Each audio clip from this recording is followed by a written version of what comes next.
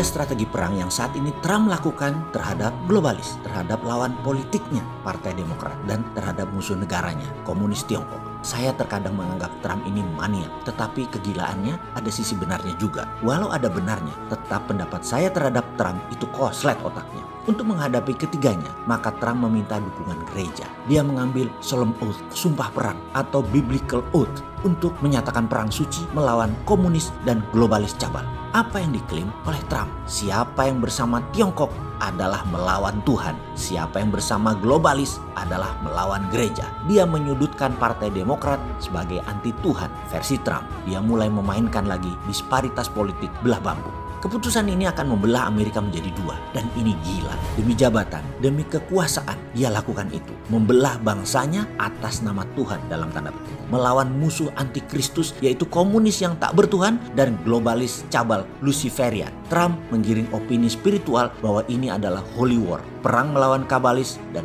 perang melawan komunis Tiongkok adalah perang suci. Tapi kita juga tahu Tiongkok tidak tinggal diam dalam urusan propaganda. Kita tahu kehebatan Tiongkok dalam propaganda juga dahsyat. Apa buktinya? Sekarang ini kita, dalam tanda petik kita nih ya, melihat komunis beda dengan komunis di zaman Pak Karno dan di zaman Pak Harto. Juga komunis di awal kemerdekaan Indonesia.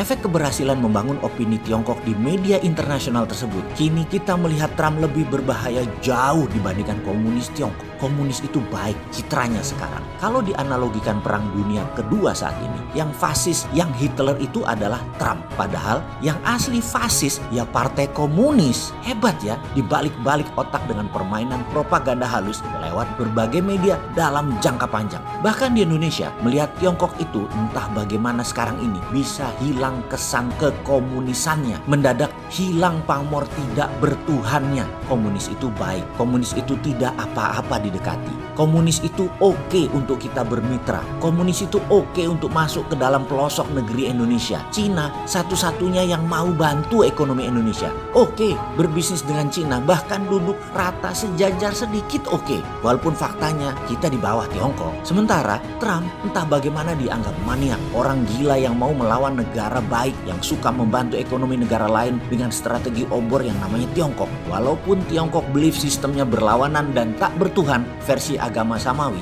nggak apa-apa, Trump lebih gila. Oh ya, kalimat kali ini saya juga menuturkan informasi dengan cara propaganda demi mendapatkan perhatian serius. Tetapi terlepas dari apa kebijakan para pejabat, bagi saya berkali-kali sudah mengatakan fuck Amerika, fuck Tiongkok. Capek dijajah keduanya, jangan ikuti maunya keduanya. Ayo berdaulat, luncurkan e-rupiah, beri kredit tanpa bunga ke UKM, lakukan sekarang. Berani? Punya biji nggak? Masih mikir apa lagi sih? Sini tak pegangnya, kasih saya mandat 100%.